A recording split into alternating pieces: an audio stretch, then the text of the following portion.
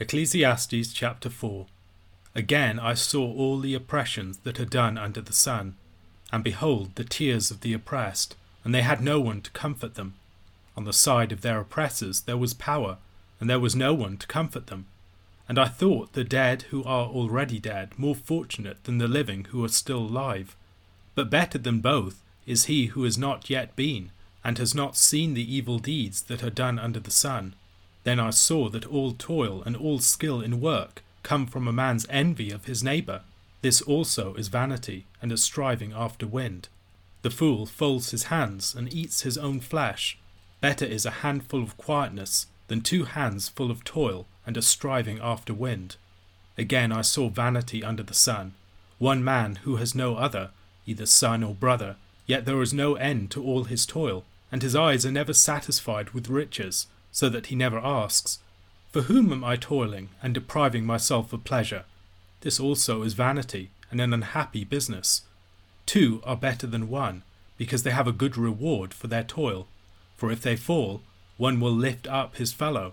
But woe to him who is alone when he falls, and has not another to lift him up. Again, if 2 lie together, they keep warm. But how can one keep warm alone? And though a man might prevail against one who is alone, 2 will withstand him. A 3-fold cord is not quickly broken. Better was a poor and wise youth than an old and foolish king, who no longer knew how to take advice. For he went from prison to the throne, though in his own kingdom he had been born poor. I saw all the living who move about under the sun, along with that youth who was to stand in the king's place. There was no end of all the people, all of whom he led. Yet those who come later will not rejoice in him. Surely this also is vanity, and a striving after wind. Ecclesiastes chapter 4 continues the preacher's exploration of the vaporous character of life, the ways in which it can be transitory and futile. In this chapter, the focus is more upon the relationships between human beings and their interactions. He speaks of oppression and envy, of sluggishness, of overwork and of isolation, of the benefits of mutual support, and the vaporous character of status and position. In the previous chapter, he had spoken about injustice in society. In verses 16 and 17, "Moreover, I saw under the sun that in the place of justice, even there was wickedness, and in the place of righteousness, even there was wickedness. I said in my heart, God will judge the righteous and the wicked, for there is a time for every matter and for every work." Considering the reality of oppression, he sees the tears of the oppressed and the power of the oppressors, and indeed there seems to be no relief in sight. God doesn't seem to be doing anything. No human judge is acting on their behalf, and in such misery and desperation, what hope is there? The preacher is not sure that it is worth living in those sorts of situations. Indeed, the dead who are delivered from such oppression could be considered fortunate, and indeed more fortunate still would be those who have never been born into such oppression in the first place. They've never seen the cruelty of life under the sun. One might perhaps think here of Job's lament and curse upon the day of his birth in Job chapter 3. To make matters worse, commitment to one's toil seems to exacerbate the situation, as if one succeeds in one's work and gains great riches, one only ends up becoming the object of envy for other people, encouraging their predation. This could be read in 2 different ways. Either it is the envy of the person who works that drives him, or the result of the person who works is envy in other people. Most probably the latter. The character of the sluggard is a familiar one from the book of Proverbs. Proverbs chapter 6 verses 9 to 11. "How long will you lie there, O sluggard? When will you arise from your sleep? A little slumber, a little folding of the hands to rest, and poverty will come upon you like a robber, and want like an armed man." Chapter 19 verse 24. "The sluggard buries his hand in the dish, and will not even bring it back to his mouth." And chapter 20 verse 4. "The sluggard does not plough in the autumn, he will seek at harvest and have nothing." The inactivity of the sluggard's hands means that he has no food, and he ends up consuming himself. He squanders and devours his own resources, wastes his patrimony, and ends up losing his capital. But there is a problem on the other side. If the sluggard's hands are both inactive, there is also the overworked person who has both of his hands full of toil and enjoys no rest. Having one hand full of toil is a very good thing, but you need a handful of quietness to go with it. Work needs to be accompanied by rest. A particularly powerful example of this futility is seen in the person who is isolated, the person who is without friends or companions. This person toils non-stop, but he's not toiling for anyone else. He has no one to give anything to, and since he's not enjoying rest in his own labour, what is it all for? Relief and reward in toil is found in companionship. While the preacher's point here would include marriage, it's a far broader point than just marriage. The good companion is a way to avoid the vaporousness of the situation of verses 7 to 8. It's also a way by which oppression and loss can be relieved, because the companion can be a deliverer. The companion also relieves discomfort and hardship. The preacher expresses this by speaking of two people lying together to keep each other warm, perhaps on a journey, in the watches of the night, or in the marriage bed. Likewise, the companion is someone who can watch your back, who can stand by your side and support you, who can fight with you, and as he stands with you, together you can withstand whatever opponents come your way. If 2 people together is good, 3 people together is even better. Knowing and valuing companions is a common theme within wisdom literature. We can think about Proverbs chapter 17 verse 17, a friend loves at all times, and a brother is born for adversity. Or chapter 18 verse 24, a man of many companions may come to ruin, but there is a friend who sticks closer than a brother. Much of the book of Job is concerned with Job's struggles when his companions have turned against him, and his desire for an advocate or intermediary to stand up for him. The vaporous character of succession has already been an issue within the book of Ecclesiastes. In chapter 2 verses 18 to 21, I hated all my toil in which I toil under the sun, seeing that I must leave it to the man who will come after me. And who knows whether he will be wise or a fool? Yet he will be master of all for which I toiled, and used my wisdom under the sun. This also is vanity. So I turned about and gave my heart up to despair over all the toil of my labours under the sun, because sometimes a person who has toiled with wisdom and knowledge and skill must leave everything to be enjoyed by someone who did not toil for it. This also is vanity, and a great evil. Whereas earlier he had spoken about generational succession, here he speaks about succession on the throne. He presents us with a roughly drawn picture, which seems to refer to 3 different characters. First of all, there is an old and foolish king. This foolish king does not listen to counsel. And then on the other hand, there's a poor and wise youth. This youth rises from nothing at all, from the prison all of the way to the throne. This might give us a sense of the transitory character of the glory and power of man, even of those who enjoy the status and the office of kings. It also suggests that wisdom wins out over folly. However, there's a twist in the tale. A 3rd character comes along. There is another young upstart who's going to stand in the place of the one who rose to the position of the king. Although he gained his position through wisdom, he's going to lose it and be forgotten. This story does not seem to refer to any specific situation that we know of in Scripture, although it is clearly reminiscent of a couple of major stories in Scripture. The story of Joseph, who rose from the prison to the second in the realm, and then after all of his work for Egypt, was later forgotten by a pharaoh that rose up. It might also remind us of the story of Saul and David. Saul is the old and foolish king who won't take advice, who rejects the Lord, and then David rises up to take his place. He's the wise and faithful youth of humble background. Nevertheless, when Absalom his son rises up against him, all the people flock to Absalom. Despite all of the wisdom of that young man who rose to be king, the people prove to be fickle and will reject him. This too is vaporous and striving after wind. A question to consider: what are some of the ways in which pursuing companionship might relieve certain of the problems that the preacher has discussed to this point? 1 John chapter 5. Everyone who believes that Jesus is the Christ has been born of God, and everyone who loves the Father loves whoever has been born of him. By this we know that we love the children of God, when we love God and obey his commandments. For this is the love of God, that we keep his commandments, and his commandments are not burdensome. For everyone who has been born of God overcomes the world, and this is the victory that has overcome the world, our faith. Who is it that overcomes the world except the one who believes that Jesus is the Son of God? This is he who came by water and blood, Jesus Christ, not by the water only, but by the water and the blood. And the Spirit is the one who testifies, because the Spirit is the truth. For there are three that testify, the Spirit and the water and the blood, and these three agree. If we receive the testimony of men, the testimony of God is greater, for this is the testimony of God that he has borne concerning his Son. Whoever believes in the Son of God has the testimony in himself.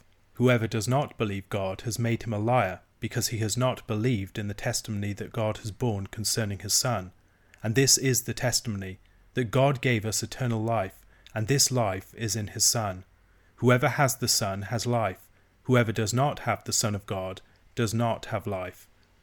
I write these things to you who believe in the name of the Son of God, that you may know that you have eternal life. And this is the confidence that we have toward him, that if we ask anything according to his will, he hears us.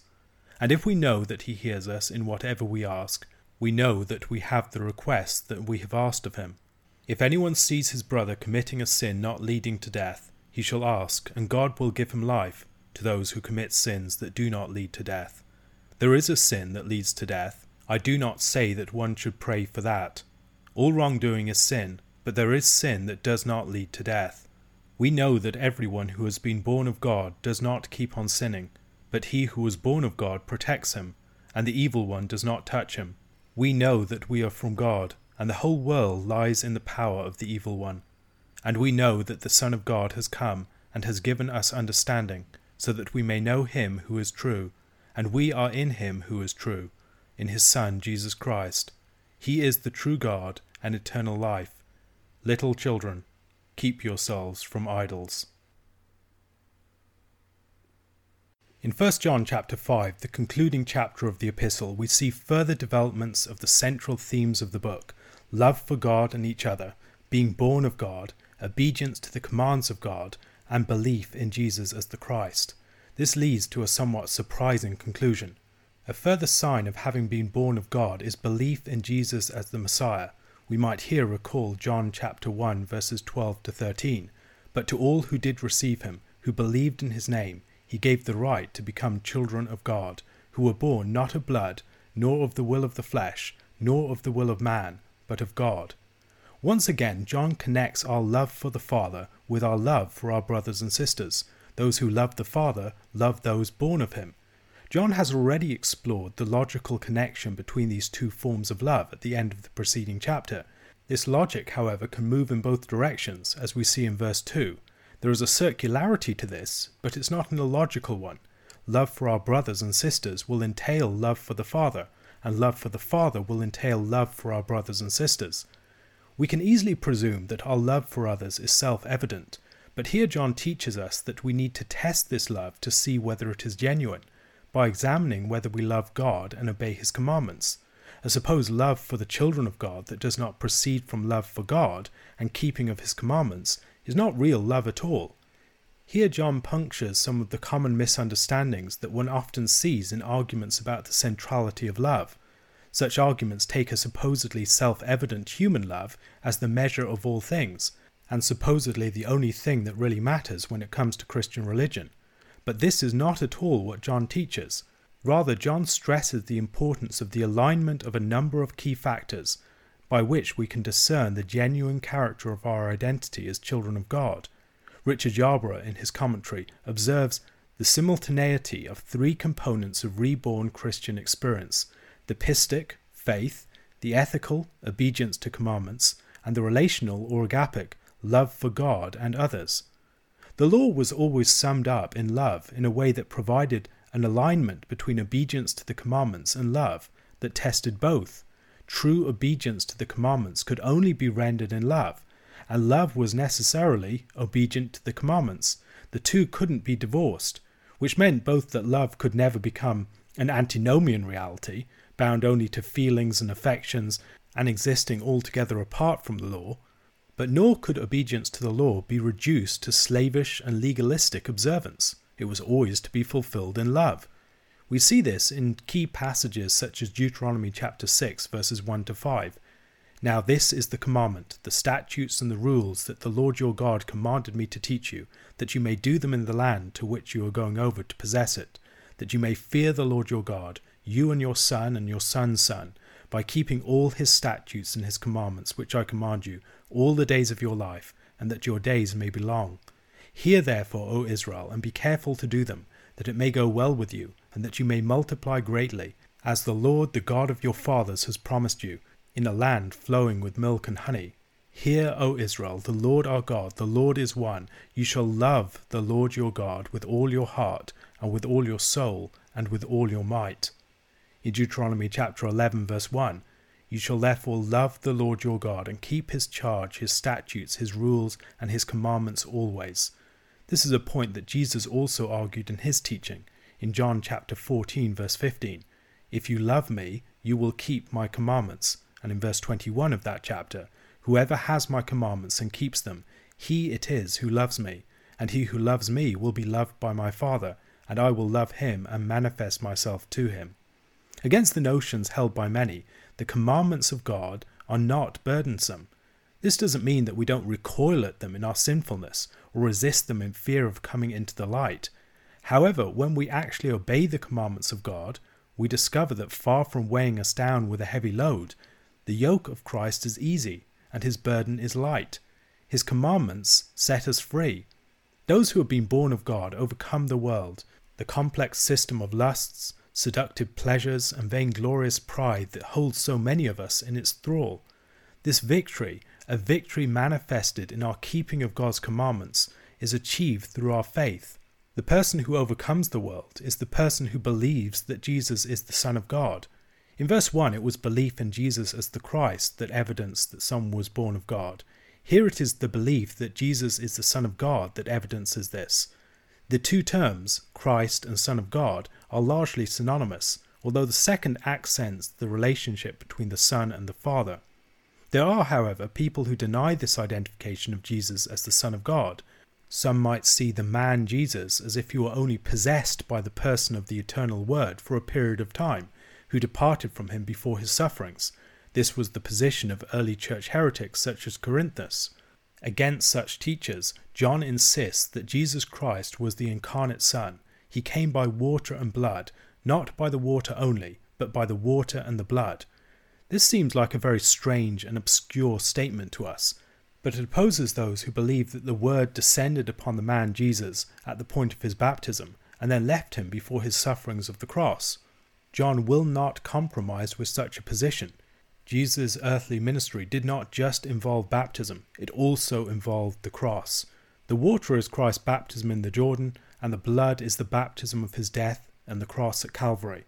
Contrary to those who argued that the baptism of Jesus was the time that he received the descending Christ, John claims that the Spirit, who descended at Christ's baptism in the form of a dove, testifying to him as the Son of God, is the one who testifies more generally, as Jesus taught in John chapter 15 verse 26, "But when the Helper comes, whom I will send to you from the Father, the Spirit of truth who proceeds from the Father, he will bear witness about me." Some translations have a different reading of verse 7, the King James Version for instance, "For there are three that bear record in heaven, the Father, the Word, and the Holy Ghost, and these three are one." This might be a handy proof text for Trinitarian doctrine, if this were a genuine reading.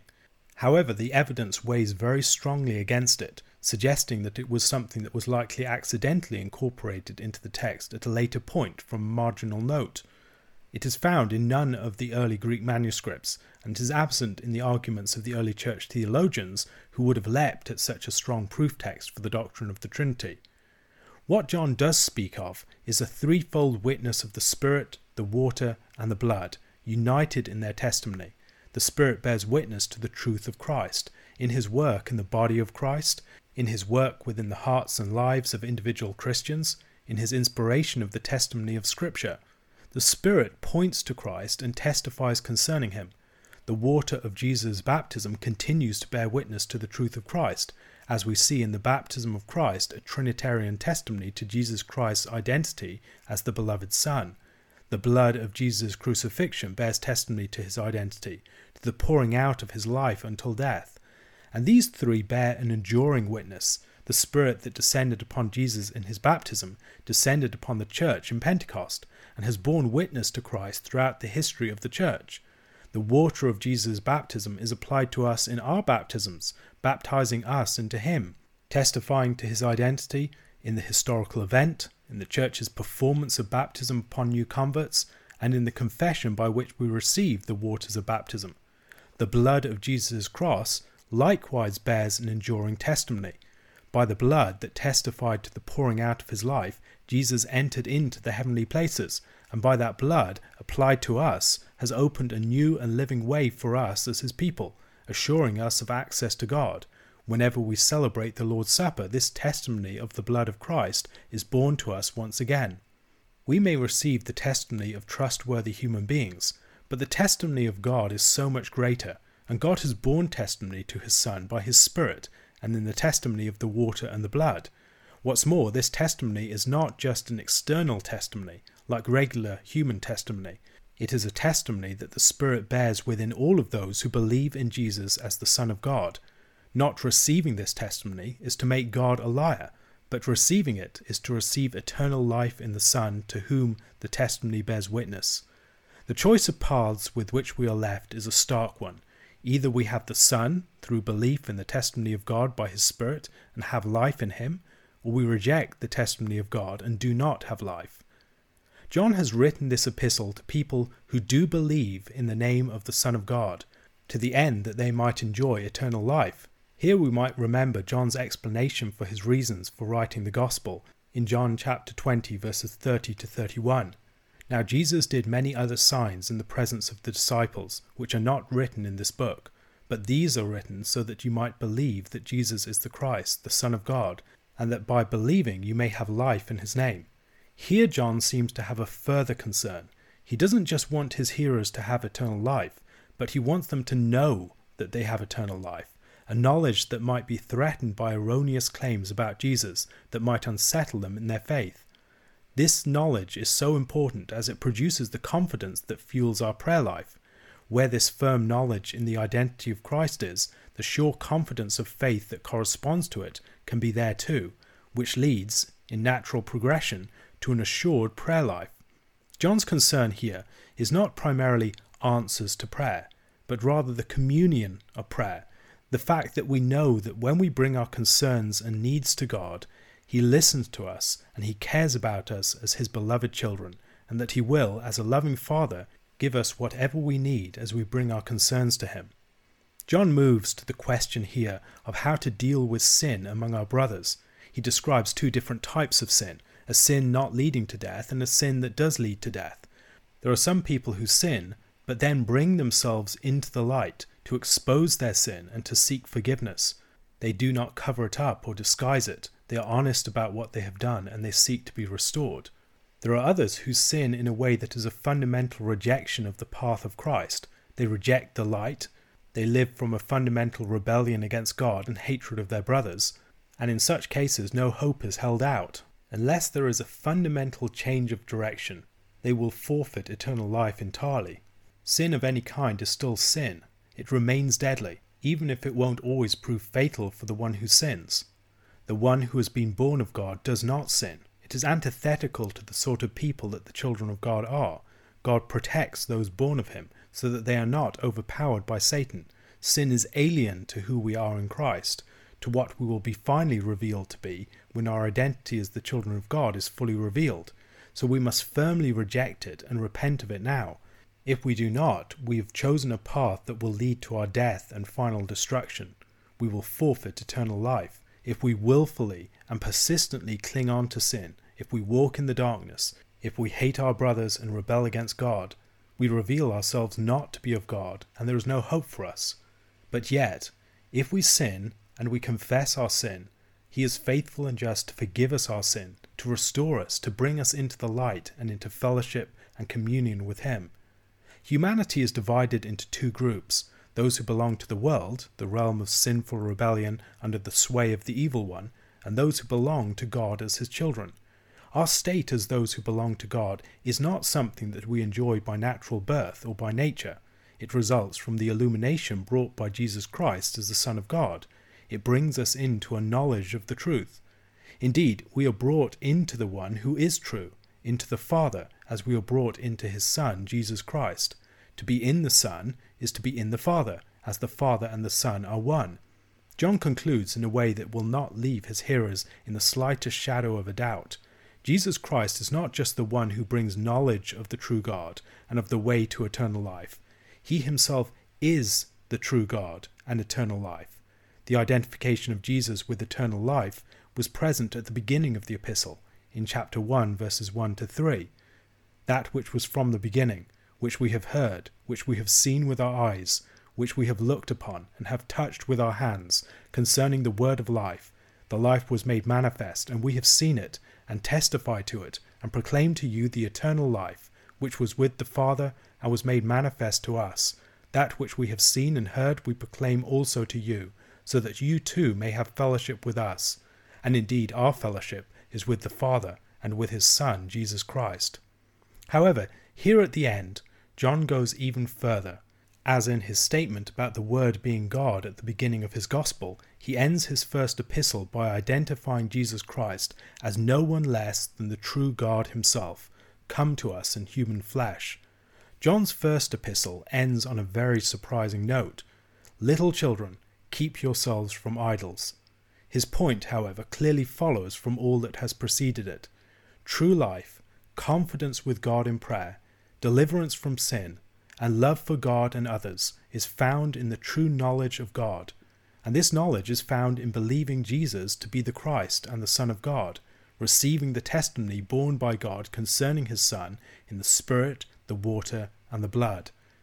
Anything less than the genuine article, anything less than Jesus Christ in his true and full identity, cannot offer or provide these things.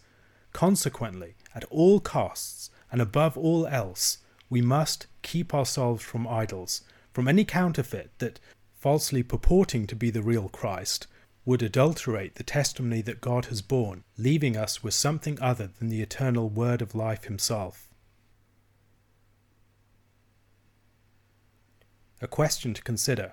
How might John's emphasis upon idolatry at the close of his letter help us better to understand the importance of the knowledge of God in Christ more generally in our lives as Christians?